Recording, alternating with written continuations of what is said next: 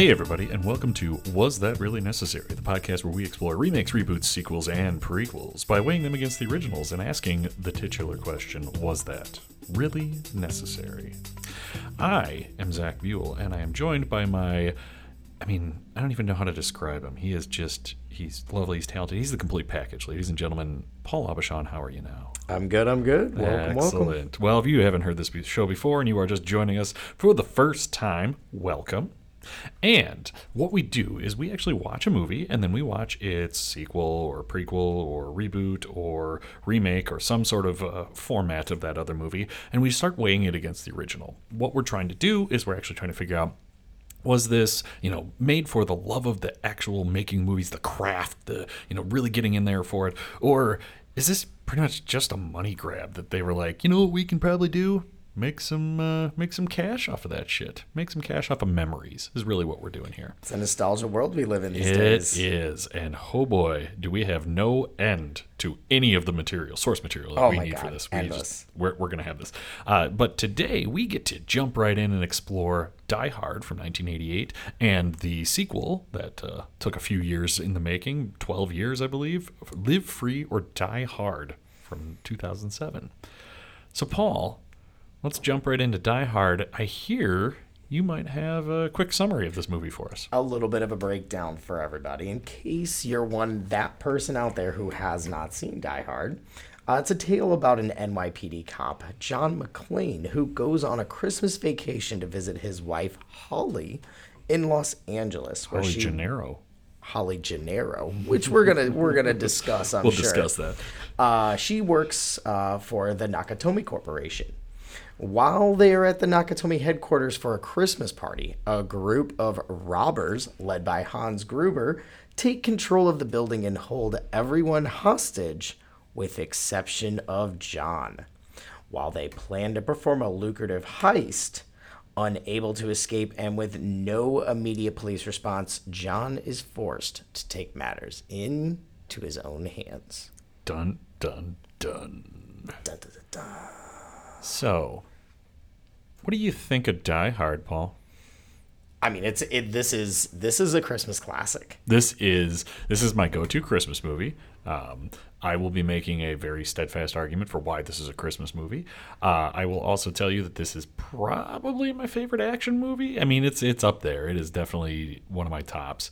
To the point of rewatching this, I love this movie. I have seen it I don't know how many times. My only note that I wrote, and this is honest, I showed this to Paul. He has seen my notebook. It just says, "This is the greatest action movie ever made." Full stop. That is the end of my note for this movie. I didn't even want to write anything else down. It was just like, yeah, I'm into this movie. I love it. It's everything you want in an action movie. It is. At the time, Bruce Willis was at the top of his game. Oh, yeah. Mostly doing comedy stuff at this point. Yeah. But, he's coming off of, Moonstruck and all that kind of stuff like that. He is mainly a comedic actor at this point. He's been doing some TV, too. So he comes in, and I think one of the first things that I want to start off talking about, like I said, love this movie. I know Paul is on board with it. One of the things that I want to, rather than discuss, this movie is just really well made. Every set piece is awesome. Yippee-ki-yay, motherfucker. There are so many quotable lines. There's just like a great action movie.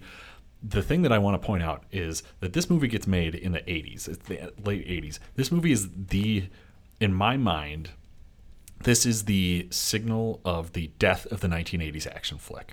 Because prior to this, you look at all the action films that are being made. There's the two heavyweights. You got Stallone and Schwarzenegger making action movies, right?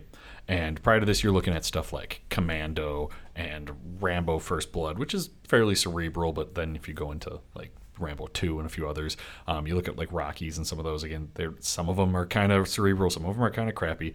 But a lot of these 80s action flicks, especially if you get into some of the lesser known stars, they are basically just over-the-top bullshit. It's a superhuman person that is undefeatable, that is just they're a super soldier of some sort. There's, how does this guy survive this, all that. And there is some of that in this movie, don't get me wrong. There is, but this is the first action movie of this series that really takes into the fuck it, let's put a normal human being in there. Yep. Like, he survived some crazy action set pieces, but he's hobbled by the end of it. He is running around, like he's making stuff up. He's tying a friggin' fire hose around his, waist to try to survive some of this stuff.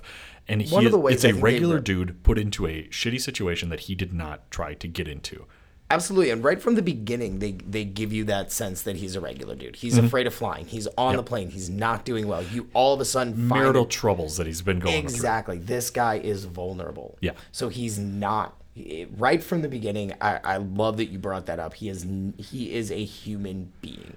And this is the first movie that really does that, to humanize this. And into the 90s then, that's what almost everything is trying to recreate, including even you see this shift happen in Die Hard, and you see that people start kind of going away from the commandos of the world, where they have the the Predator, even, like where you have these kind of unstoppable killing machines that are super well trained. And even Schwarzenegger and Stallone start shifting into this. If you look at stuff like Cliffhanger, True Lies, all these, they try to make, as much as you can try to make a 6'5" Austrian bodybuilder a normal human being, they try to make these people into some of these like kind of normalized humans. And that really is kind of, it's Die Hard that shifts it to this. It goes away from the indestructible superhuman into the, you know what, these guys can kind of screw up. They're not perfect, and they have some of their own personal issues and things like that they can go with. This is that movie. This is that tectonic shift in action film that we get to embrace. We get to really watch into. Absolutely. And you mentioned something else that I think definitely worth talking about. Mm-hmm. You mentioned most movies like this, who generally have B-list actors, even C-list actors, tend to be cheesy. Yep. Obviously, Bruce Willis was the biggest name when this came out. And you're right. I mean, before this, it was really not much. I mean, Blind Date came out, Sunset. He was still shooting Moonstruck when this came out, or Moonlighting. Yeah, Moonlighting. Sorry. Yep. Look Who's Talking hadn't even come out yet. And when that came out, he really wasn't that big of a...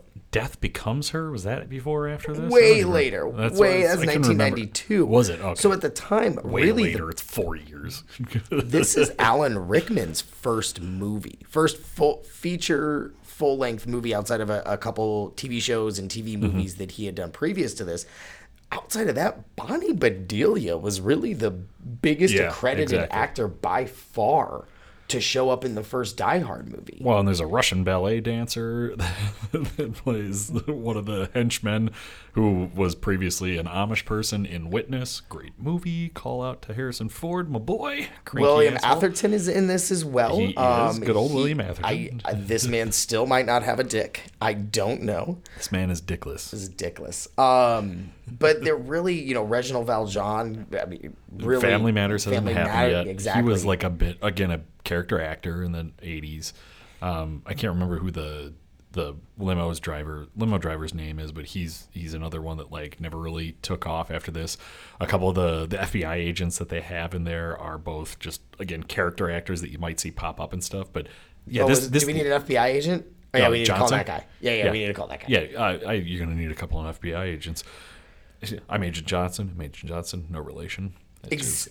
So this movie has some of the, since you brought it up, has some of the best, if not quintessential, one-liners for any action movie. Yeah. It really fused that Schwarzenegger comedy. One-liner type of like comedy but they remove some of the cheese for it. So they have some comedy points to I think what you're bringing up. But we're just talking about this Die Hard, right? Well, yeah, just this Die Hard. Okay. Yeah. Which we have, so there are some other things in there too. And I don't know. Sorry, I cut you off there. I apologize. But he just plays this surly. I think they utilized his experience in a comedic background, but yet his physique and the way he can pull himself off in that action, rugged cop really just plays off, and like you said, really hasn't been done so much, but has been done so much since then. Yeah, well, but I still think he does have his scenes where he dodges 500 bullets, and you're just like, really, you guys didn't even clip him? Like, he's crawling around in the air vents, and no building in the world ever has air vents large enough for a human being to fit through. I mean, there's a suspension of disbelief that has to be taken into this.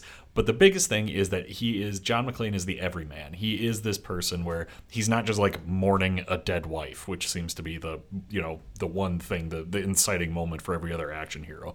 He has marital issues. His wife moved across the country to be away from him because she doesn't use his last name anymore. She goes by Holly Gennaro. But then at the end, after he saves her, everything's gonna work out. She is Holly McClane again. Please call me Holly McClane. That type of stuff, which is hilarious because then he completely fucks it all up again in Die Hard 2 when they continue it. Like, they do a good job throughout the first 3 of these series. I think they do a good job of painting him as the everyman. 2 I think 2 does it the least of the first 3, but they do a good job keeping it. That's at least fairly consistent throughout there. Again, increasing action set pieces get more and more ludicrous, but he's kind of the accidental hero as opposed to the man who's going out and seeking revenge or something like that, Oh, absolutely. Absolutely.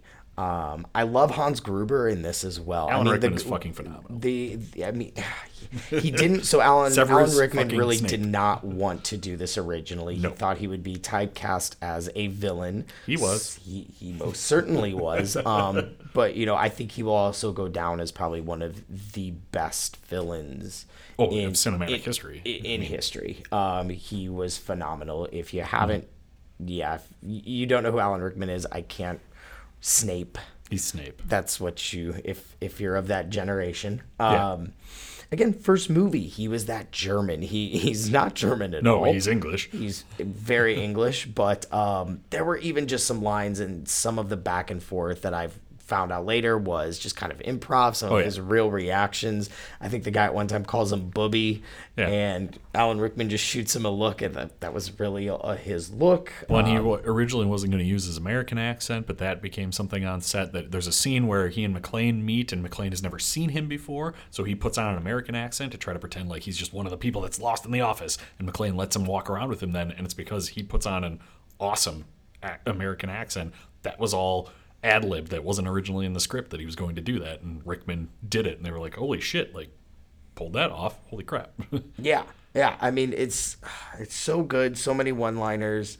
I like kind of the plot twists as you go through, and then you have the stupidity of the classic stupid bumbling FBI agents on the ground who are going to screw it up. You do have the cliche cop, the donut eater who's gonna come in, who in the end 2 days from retirement. 2 days from retirement. He accidentally shot a kid once, so he'll never raise his gun again. And then, he saves the day by raising his gun again in the very end. Like, some of those this movie actually also pioneered too, and became cliches from it. Some of them they played into. What makes this movie so good at it is that it takes those, but it doesn't. It elevates them somehow by, honestly, like, I don't know. It takes them seriously, but it doesn't. It's one of those movies that has been they've tried to recreate it several times with all these different sequels and everything, and it just hasn't quite ever felt the same. And I like Die Hard 2 is solid, and I think Die Hard 3, Die Hard with a Vengeance, is probably the best of the sequels. The one with Jeremy Irons playing Hans Gruber's younger brother, Samuel L. Jackson playing off of him. He and Bruce Willis have the best amazing rapport. chemistry. It's so good. But that's why they do so many movies together. I mean, those two have got to be like besties. Die Hard with a Vengeance is directed by John McTiernan, the director of Die Hard. It's the only other Die Hard he's directed, which, again, I think has something to do with the tone and why it's so good. Anyway, so we need to talk about something. Okay. I'm going to cut you off. Okay. So I was gonna stop there anyway. So what's good? Up? Because there is something that I think deserves a little bit of conversation regarding Die Hard. Yes. It's a big controversial topic. Oh. This has been called not a Christmas movie, and I think we need to discuss in some ways and spend a little bit of time, a few minutes even, just discussing the value of what this movie brings to Christmas. There were a lot of reviews, a surprisingly large amount of reviews that were saying this wasn't a Christmas movie. And I did mention at the top that I have an opinion on this. I want to hear it. So, this movie is, not only is this a great Christmas movie, and people will joke about it and always say, like, well, yeah, it's the best Christmas movie. I will argue that this hits every story beat of a traditional Christmas movie. You have estranged family members that are trying to reconnect. This is like the beginning of every Christmas movie ever, is like there's some sort of family problem, right? And through a series of events, they are brought closer together through a Christmas miracle in which that they have to work together to really survive, and then in the end they are seen as this happy couple, and they really come back together. It is the Christmas spirit. It is like this amazing thing that helps bring them together. It's even some weird crazy bearded foreigner that really comes down from the top of a building through a chimney maybe. It comes down to help them learn this. They receive gifts. It's the perfect Christmas movie. It is stories. It is a family coming together under duress during the time of year, and really, just brought together. It's every holiday movie, but with guns. And now I have a machine gun. Ho ho ho! Like, it's just perfect. It's the perfect Christmas movie. I don't know. I don't know what else to say. I mean, it takes place around Christmas time. It is. Which is generally just my excuse to say, hey, this is a Christmas movie. Let's watch some Die Hard. Yeah, this is a full-on Christmas movie. I mean, like, this hits all the story beats of a regular Christmas movie. This is not just a movie that takes place at Christmas time, like, say, a Gremlins or something like that. This is a Christmas movie. It is about connections being made stronger by the holiday season, and terrorists and machine guns. Whatever. I think probably my last thing that I'm going to say on this, because we're not even like talking about the plot. You just go watch this movie. I don't even want to talk about the plot really, because it's just so good. The last thing that I'm going to say, aside from all of the amazing performances that happen throughout this entire movie, of which there are many. Yes, there are so many good ones. Not just Rickman, but everybody is really on point. This has one of the best just like buddy cop side stories, I guess, of Reginald VelJohnson and Bruce Willis, like never meeting throughout the movie until the very end, and then being like, "What's up, bros?" I don't know. The characterization in this movie is so excellent. It was so good. They brought him back for the second one. They did, and then the second one was fine. Then they replaced him with Samuel L. Jackson, and it was better. It started a revolution of Samuel L. Jackson and Bruce Willis movies. It did. It's just this movie hits every note really, really well, and it does everything slightly over the top, but at the same time not too over the top. Like, it's just watch this movie. It started an amazing trend in the action film industry, and it deserves to be lauded for every single bit. I don't know. I don't know what else to say. What else do you have to say about Die Hard? It's perfect. It's just there's so many fantastic lines just throughout the whole movie that I could sit here and just quote them back all day. Like 10,000 terrorists in the world, and I gotta kill the one with shoes smaller or feet smaller than my sister. Now I know what a TV dinner feels like. Come down to the coast. I mean, there's just so many. I mean, and then yippee-ki-yay, motherfuckers. Yeah. So this movie had a budget of $28 million. It did. That's a pretty high budget, honestly, for a movie that was not filled with a lot of stars. Yes, exactly. It had a limited opening release in 1988 and only did 600,000.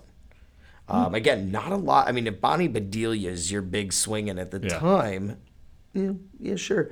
Gross USA of 83 million and a cumulative worldwide, like as of today, 140 million.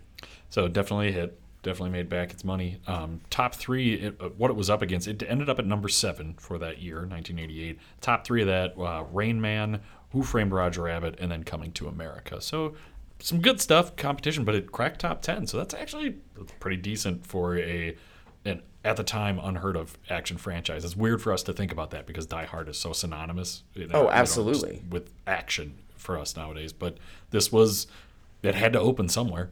John McTiernan, as I mentioned before, dude was known for directing, Predator, as I kind of mentioned, Hunt for Red October, Last Action Hero, Die Hard with a Vengeance, 13th Warrior, and the Rollerball remake, amongst others. He doesn't really directed a huge amount. Mostly action stuff, which is good. That's in his wheelhouse. And the writer of this was Jeb Stewart, who wrote Another 48 Hours, so not the original, the bad one. The Fugitive, and I thought this was hilarious. Fire Down Below, one of the Steven Seagal action flicks. So fair enough. Pretty decent pedigree with the writer and director in that one. So not bad. Yeah, not too bad at all. Yeah. I will say, as far as review side of this movie goes, this was the hardest movie to find a 1-star review of all the movies we've done. This was the hardest to find a 1-star review that didn't involve the actual, maybe a physical copy of a DVD or something. But Yeah. I was able to find one. Zach, how about you? Did you find one down there? So we're starting with the 1 stars. I did find a 1-star review for this movie. It is titled No, and the review is not. Okay. That's it. I don't know what they were going for. Could have been quality. Could have been not liking this movie, but not. Fair enough. Paul, did you find a 1-star review that you thought was appropriate here? Yeah. 1 star. This was in 2017. It was called Boring Bad Christmas Movie. I don't know how this made so many lists of top Christmas movies. Watching scores of people being shot to death in a high rise isn't my idea of a Christmas movie, unless you are a psychopath. Ooh. On top of that, it's boring. I stopped watching before the end. There is just so many ways this old film can kill a bad guy, and then it's just a broken record of fake death. This person, I think, just doesn't like life. I just don't think they like. I don't think they know good filmmaking. I'm gonna thoroughly agree with you on that. How about that 5-star? Well, 5-star. There are many of them. This is a classic Bruce Willis film that has cult status and is referenced in other films. Adam Sandler in Funny People says to his doctor, who has long blonde hair, "Didn't you try to kill Bruce Willis?" Some even call it a Christmas movie. Everyone must see this film. I believe it is a law. I loved this because he says that Die Hard has achieved cult status. This movie made $150 million in 1988. It's not cult status at all. And his referenced in other films was Adam Sandler in Funny People. I mean, neither of these things are wrong. Well, maybe the cult status part of it is wrong, but it's like, that was the best one you could pull? That was the one. That was the one you could pull. Cool. All right, cool. What about your 5-star review for this? Mine was called Nice Christmas Action Movie. So I went both spectrums here. I like it. My husband wanted to watch this. I wasn't too excited because I'd rather watch some Christmas drama movies. I gave it a go, though it did not disappoint. This movie is very good action, family, drama, and a little comedy. It actually made my night when we watched it. My husband did a great job picking a movie. Plus, Alan Rickman was there. Thumbs up. I like how they're so pleasantly surprised. Alan Rickman was there. Huh, look at that. Yeah. Who knew? Who knew? Who would have known that? That's excellent. Everyone who's ever watched a movie knew that Alan Rickman was in that. But Literally anyway, everybody. It amazes me that people are just out of touch around this movie. But hey, who knows? so we have this wonderful, beautiful movie. Again, classic movie. Everyone loves it. Mm-hmm. Then, like I said, they made 2 more of these pretty In the much 90s. in the 90s. Yeah, it was 91 7, and I think. 96 or Yeah. 90, something like that. Yeah. And then they let it die for a while, Zach. They let it rest, if you will. Not even die. And then in 2007, they dug a fucking hole and buried some piece of shit out of there. Well, it is Die Hard, and they tried hard. They tried hard to let They that tried die hard. Yeah. It almost the third one had just such a nice bookend to it. Like I said, they brought back McTiernan, and they have this great rapport between Samuel Jackson and Bruce Willis. And then Live Free or Die Hard comes out in 2007. Now, I will admit, this came out and I was excited. All right, cool. Good to see more. How is it ever going to be a bad thing that we see more Die Hard? I have 2 words to throw into that. Ooh, yes. It's Justin Long. Yeah. That's how you ruin. That is the equivalent to ruining just about any buddy cop scenario. Is you put Justin Long in there. So when someone decides to hack into the computers of the FBI's cybercrime division, the director decides he's going to round up all the hackers that could have done this, one of them being Justin Long. When he's told that because it's the 4th of July, most of their agents are not around, so they might have trouble getting them, they ask for help with the local PD. Who is the local NYPD guy that is just happens to be in the wrong spot at the wrong time? Well, it's John fucking McClane, my friends. So he has to go pick up the aforementioned Justin Long, bring him in, and as soon as they get there, somebody starts shooting at him, and McClane manages to get them out of there, but then it's just a race against time to get Justin Long to be able to help the FBI out and figure out just exactly who is hacking the hell out of everything in their fine city of Washington, D.C. It's I remember not hating this movie when Really? it first came out. Yeah. The first thing I did when this came out, I'm just going to stop you there, is I went to, because it was 2007 and it was Justin Long. When a movie like this comes out and I see the poster, I shoot directly to the bottom right-hand corner to see what that thing is going to be rated. And I saw a big old PG-13 on a motherfucking Die Hard movie. So, like I said, I remember not hating this when I first started. That was a big deal. It was PG-13. Bruce Willis, his catchphrase, as we've said several times throughout all the movies, is yippee-ki-yay, motherfucker. PG-13 does not allow you to have that F-bomb in there. I think you're allowed one, maybe. But either way, they weren't going for it. So right away, we've got a movie that is based off of a series of other movies that have been pretty violent, lots of swearing. I mean, Samuel L. Jackson drops I don't know how many F-bombs alone. I mean, it's Samuel Jackson. His every other word is motherfucker for him. So we get a PG-13 Die Hard. All right, maybe I can kind of try to excuse this. It's a little different. I do have the unrated DVD, which is they swear twice in it, I think. That's like all it is. And then maybe it's a little more violent. What we have from this is a buddy cop film, but instead of Sam Jackson, you have Justin Long.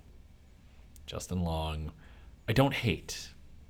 He has his place. I don't like him in this movie. He has his place. Dodgeball was his place. Dodgeball was his place. What was the one with the college rejection? What was that? Yeah, I know what you're talking about. Yeah. It's just yeah. Then you throw in Maggie Q, who's the token Asian that knows karate, of course, and she is just a stiff, awful actor. And, like, it's hacking. It's movie hacking. Now, to this movie's credit... Say the movie, if I hear the word hack... They keep saying it all the time. I'm just going to hack this. I'm going to hack this. I'm going to hack into this. Well, if I could just hack into this... Well, wait a minute, guys. Now, I need to hack into this. One thing I will give credit for is they have very few scenes of somebody rapidly typing in order to actually try to hack something. Most of the time, it's just a whole bunch of little, like, gooey, boxes showing up like, here's progress on hacking into it, which is more realistic. I mean, they usually don't make a UI like that, but at least they kind of understand that, in order to hack stuff, they're just executing something. They're not swordfish furiously typing under that. And they even kind of make reference to that at one point where Justin Long says, it's a lot easier to do this without a gun being pointed at my head, which is, again, kind of a nice counterpoint. The movie is trying to be self-aware. They are in that sense. And it accomplishes it somewhat. The problem is that it just, at some points, it's trying to be self-aware, and at other points, Bruce Willis is driving a semi over a bridge onto a fighter jet. Some of the so the technology, I think, is a whole one conversation, and then the action side is a whole nother topic. I mean, he throws like a car, he like slingshots a car into a fucking helicopter. You got a Harrier jet that's just like swinging under bridges and being like, hey, just blew you up, but I'm just gonna peek in and say what's up to you guys. Like that's not how things, it's not how that happens. I want to point out, I think the car flying into the helicopter is kind of cool. I like that scene. I'm a sucker for that one. I'm not saying it's not. I'm a sucker for that one. I'm not saying it is not John McClane. This movie is what it is. But this movie is not John McClane, though. Is the problem. He is far too action starry. They try to make it out there. Like I said, they set him up with the everyman. Like, oh, he's just the cop that has to go and do this. Trying to protect his daughter. Well, and his daughter's in there, and she makes it a point to the beginning to say it's Gennaro, not McClane. Running joke throughout every single one of them. You're hitting these beats again where they have these like different parallels where he's talking on a walkie-talkie to the bad guys at one point, which is straight out of the first one. Like they have all these. They have the wrong place at the wrong. They should put on your tombstone. John McClane, wrong place at the wrong time, and that has been used in every single Die Hard movie. And he's working with the FBI in this, but hilariously, two federal agents, one black, one white, from different agencies, the NSA and Homeland Security, come walking in to fuck stuff up, and it's like, oh my god, you guys! So you see a script, you see people that that love the first one that were trying. They were trying at least to honor the first script. And then you hire Timothy Olyphant, who is excellent, and I love him, and is grossly underutilized in this movie. But he is. You have a bad guy. You have a good actor as the bad guy. They never had a meeting. They never had that. There's one scene in the very end where they meet. That's it. It's the only time they. But every other movie, he at least meets them in some form or fashion because he never sees them, doesn't know what they look like, and they manage to somehow meet, and that never happened, and I wanted it to because I loved, like we talked about earlier, that scene where Hans Gruber's using the American accent, and they're just, his name's Clay, and they're sharing a cigarette, and it was so cool because you, as seeing it for the first time, you're like, that's fucking him. Yep. And Timothy Olyphant is so good of an actor. Again, I agree with you, completely underutilized. Well, and they did that with Mary Elizabeth Winstead, his daughter. She's also an excellent actor. I love her. I've always had a little bit of a crush. She's one of my celebrity crushes. Scott Pilgrim, sure. Scott Pilgrim is, yep, there it is. But like she's so horribly underutilized in this too. And the people that you get the most of are like Justin Long, great. I mean, yeah, it's fine. Again, I don't want to see a whole bunch of him. You see Maggie Q. She can't act her way out of a wet paper bag. And again, going back to what we were talking about with the Freaky Fridays, she is the stereotypical Asian person that knows jujitsu, kung fu, insert some sort of martial art here. The one, again, credit where credit is due, when she fights Bruce Willis, when she's like trying to kick him and beat him up in the first part, they do this is like the one movie I think that I can remember where it's like she's a 120-pound woman doing her best to try to kick the crap out of him. Dude is a pretty jacked man. I understand that she's more skilled fighting than he is. He at one point is just punching her and like picking her up and throwing her because she's so tiny. It's like, yeah, Scarlet, like Black Widow in the Avengers movies, I get it that she's a martial artist, but she weighs like 110 pounds. She can't be able to kick the crap out of all these guys. Now she's a superhero, but like this one finally has just like, I think he just picks her up by her hair at one point and flings her into a shelving unit. Yeah. It's just like, yeah, that's how this would go. She then gets the upper hand again when she has a gun and stuff like that. But it's like, I don't know if you understand weight and leverages. Like this is a fairly realistic scene between the two of them. I appreciate that. And it's not that women shouldn't be able to win fights against men. It's just like she's this big around. She is the size of my 4-month-old son. Yeah, exactly. She can't really do a whole lot, unfortunately. Well, and then to counterpart kind of the cliche, if you will, that they do use in this is they take the old cop, the out of touch, listening to CCR, and then make this this movie is completely about technology. Yep. All about super sweet 2007 technology. Sweet 2007 the line, technology. Give me his Palm Pilot is uttered. Which, by the way, not a Palm Pilot. But anyway. It's a Nokia phone. So they throw this whole thing where now we have that to deal with. That he's old and he's out of touch and Justin Long. I just fuck Justin Long in this movie because there's so many just stupid quirks, and he's just, I don't know. I don't like him in this. You see Kevin Smith, kind of funny for a bit. He's fine, but I mean, again, it's an underutilized part in this. Yeah.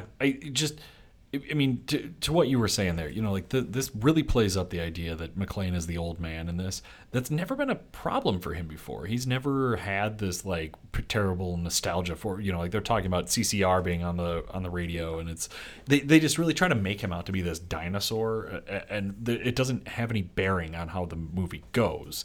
That's never been his problem in the past. There's never been any real. He's seen this so out of touch with technology, like.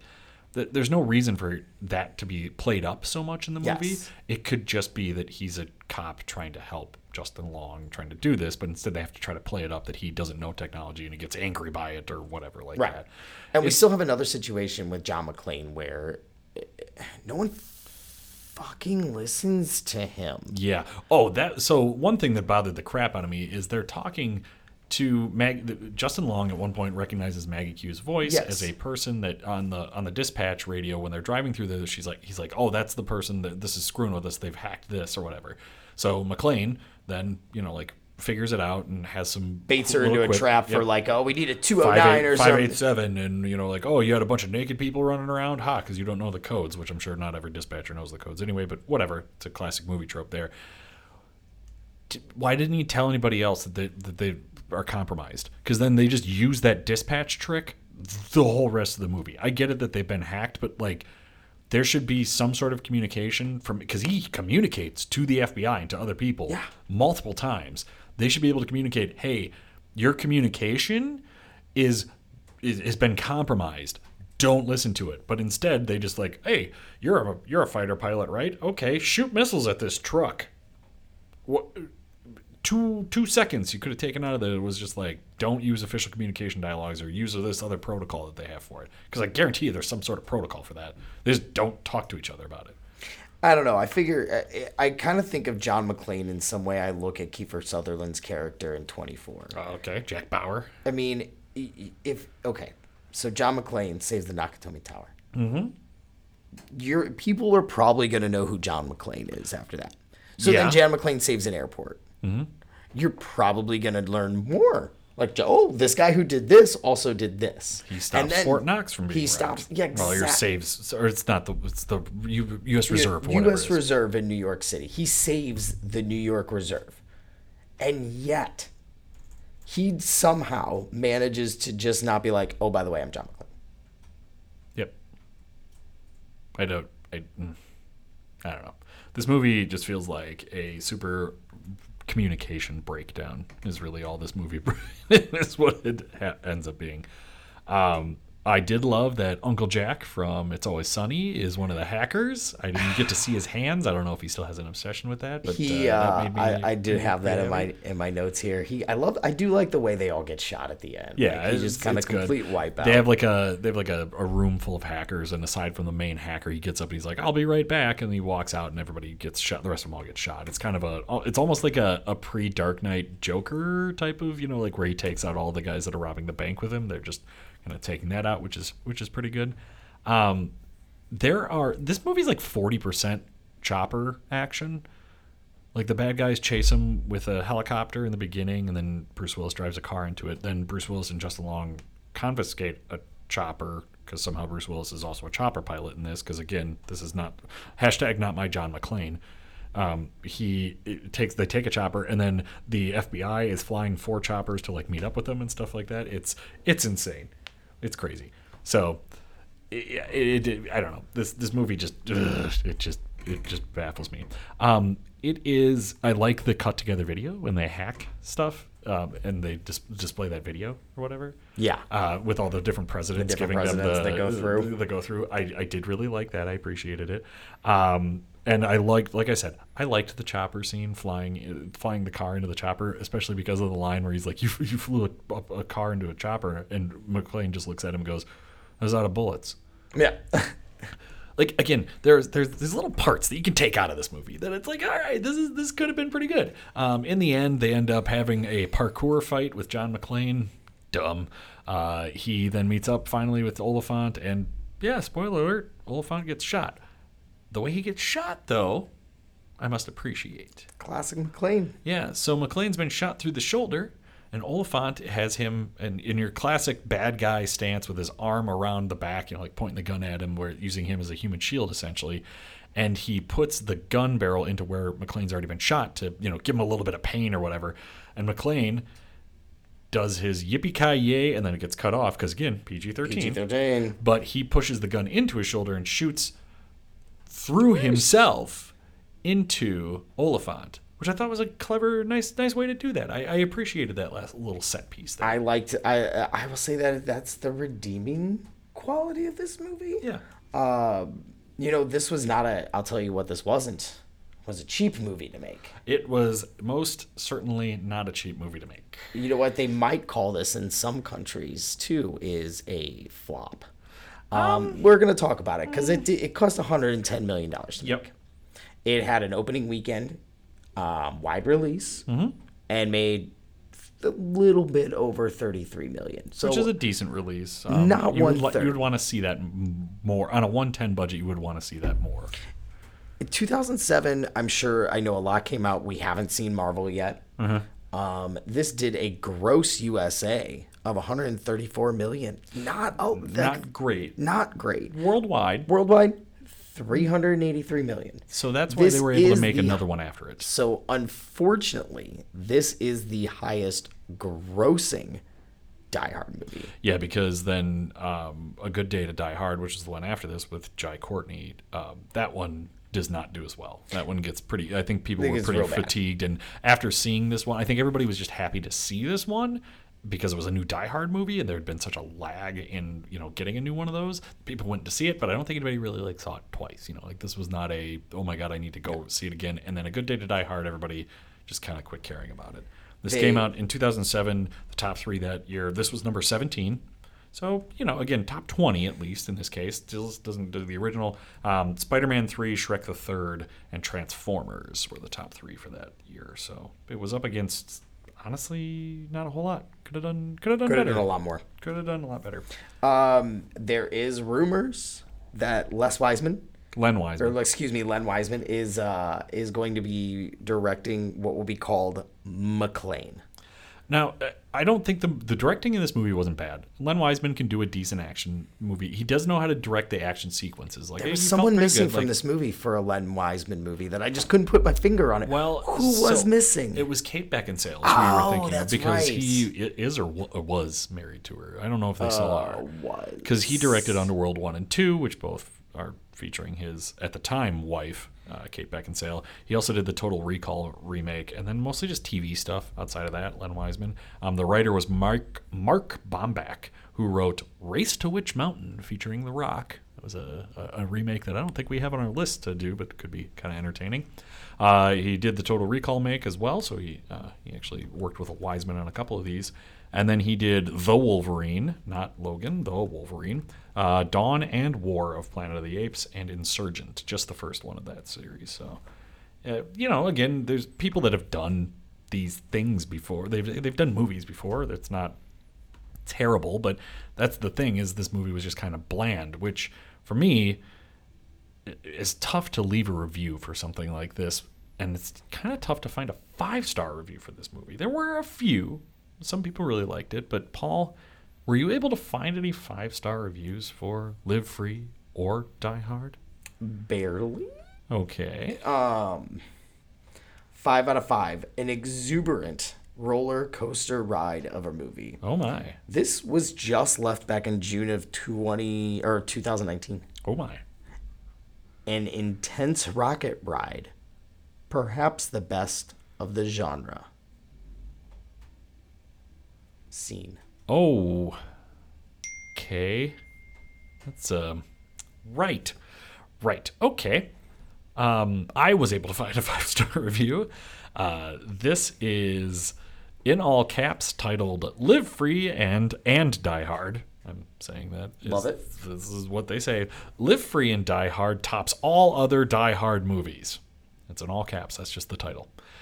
In this Live Free and Die Hard movie, it simply amazes me all the stunts that Bruce Willis performs. And the action is nonstop in this great movie. Willis has come a long way from the original first Die Hard movie and has improved greatly. I give this movie a solid 5 stars and by recommendation. Now to break that down really quickly, this guy thinks that Bruce Willis performs all his stunts. Does not. No. And that Willis has come a long way from the original first Die Hard.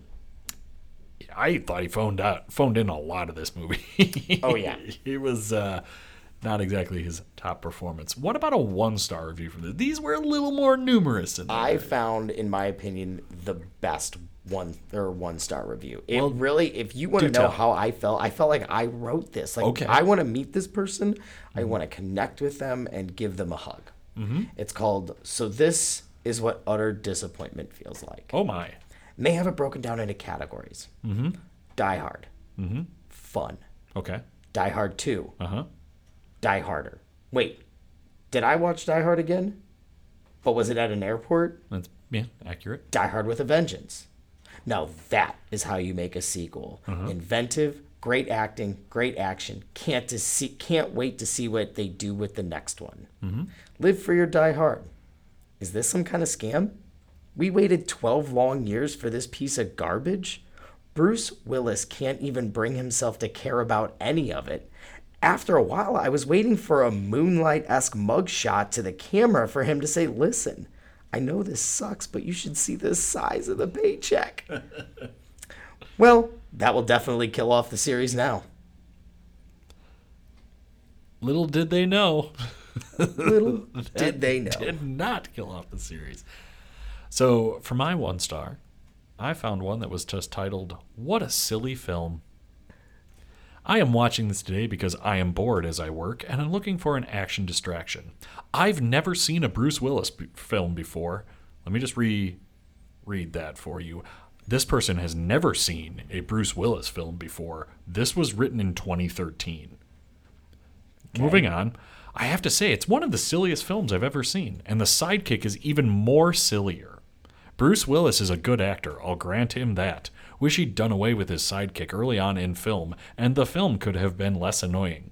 I don't think I will be watching another one of these. This is written by a middle-aged white woman, so I probably have nothing in common with people who like the film. Everyone to his own. That's really interesting. So there's some things I could sit down and dissect in that a lot. There's a lot to unpack. Yeah. She mentions her demographic. Cool. Mm-hmm. She wrote that and yet doesn't care. I just find it funny that she describes it as silly. The sidekick is even more sillier. That Justin Long is such a silly guy. And has never seen a Bruce Willis film before, but then says it is like, oh, he's a good actor. I'll grant him that. Based off of this film. Based off this film. Come on, dude. You could do that. Sorry. Do that. Yeah. This. So there's that. Yeah. Let's get into a real quick breakdown here. Yeah. This is, I will say, I had one fact that I wanted to throw out there. Oh, yeah, please. This is the first Die Hard that does not take place in the span of one day. Oh, interesting. All of the other Die Hards up to this point took place in one day. This would technically be 2 days. This one took place over a multitude of days. Yeah. Just thought I'd throw that out. That's kind of interesting. I like that. We do like to get into a quick breakdown comparing the two of them. We have some criteria here. We look at the cast, the acting, the direction/script, the production value, and enjoyment value. So, first up, the cast.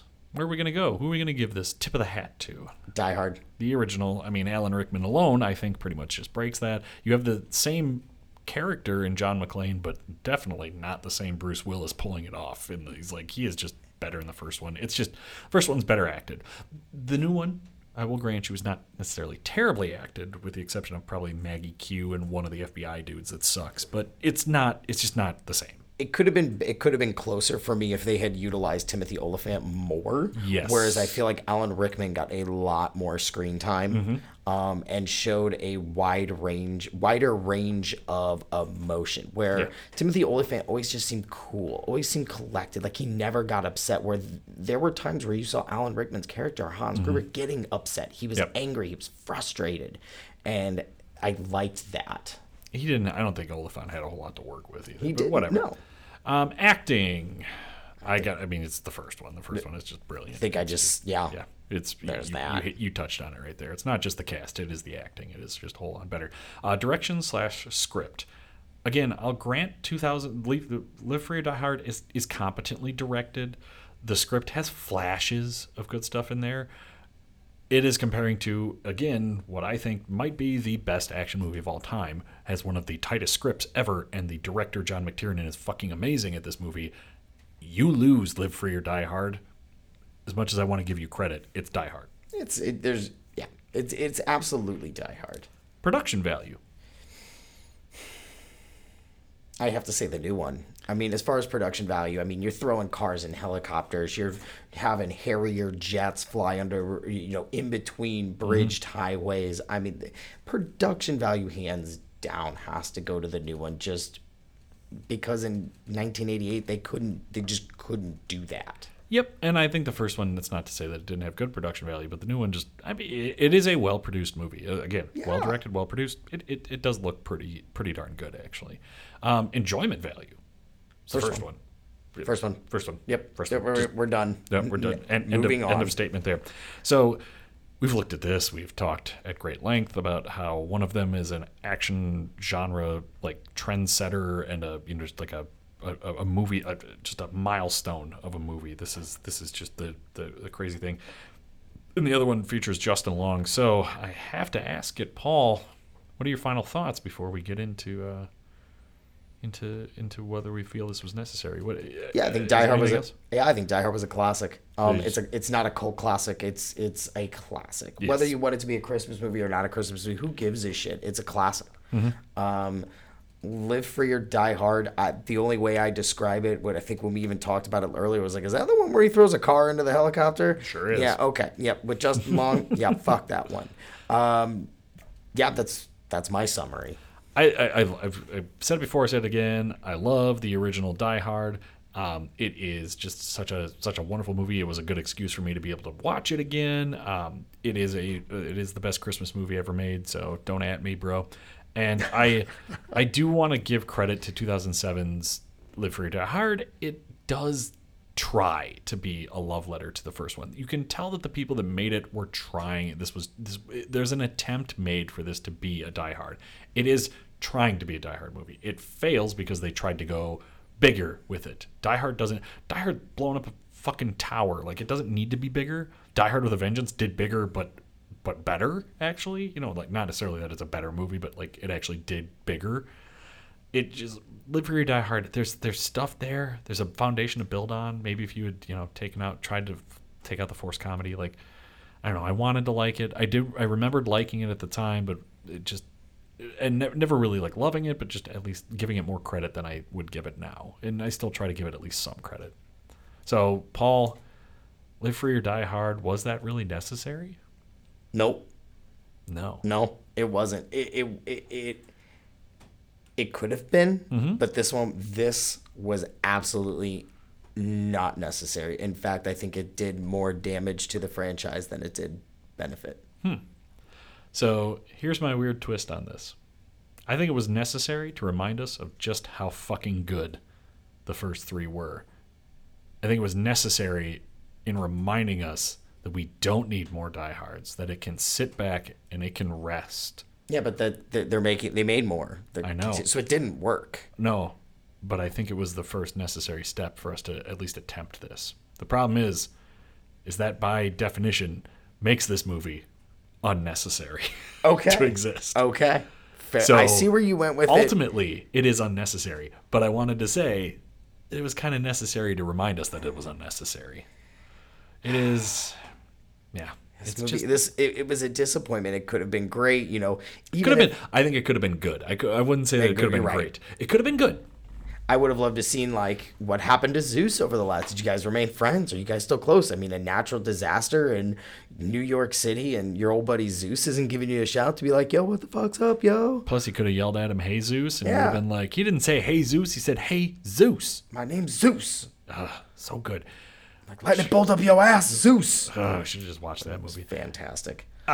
So, as if you guys don't know, if you haven't listened to it, or maybe you do know, if you follow us, each week Paul and I get to, or each time we record this, because it's done on a weekly basis, each time we record this, we get to surprise the next person with the what the next selection will be of movies that we get to watch. And this time, it is Paul's choice to surprise me with the movies we have. I do not know what he is going to say, so you will get to hear my reaction live-ish, as live as you can. Paul, what are we doing next time for our esteemed podcast? Next time we meet, we are going to do the 1994 classic and the 2006 sequel of Clerks. Got your Kevin Smith fix in there? Getting my Kevin Smith fix in. If you don't know, Kevin Smith did make a cameo in Live Free or Die Hard, which made me think, we need to do a Kevin Smith movie. And if you're going to do Kevin Smith, you might as well start at the beginning and work your way up. So,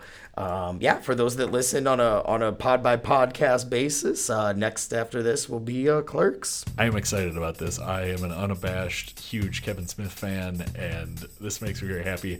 I also should mention I have not watched Clerks 2 in a long time. I do remember liking it, and the last probably 10 times I watched it, it was generally very high. So now I'm interested to take a new spin on this. So I love it.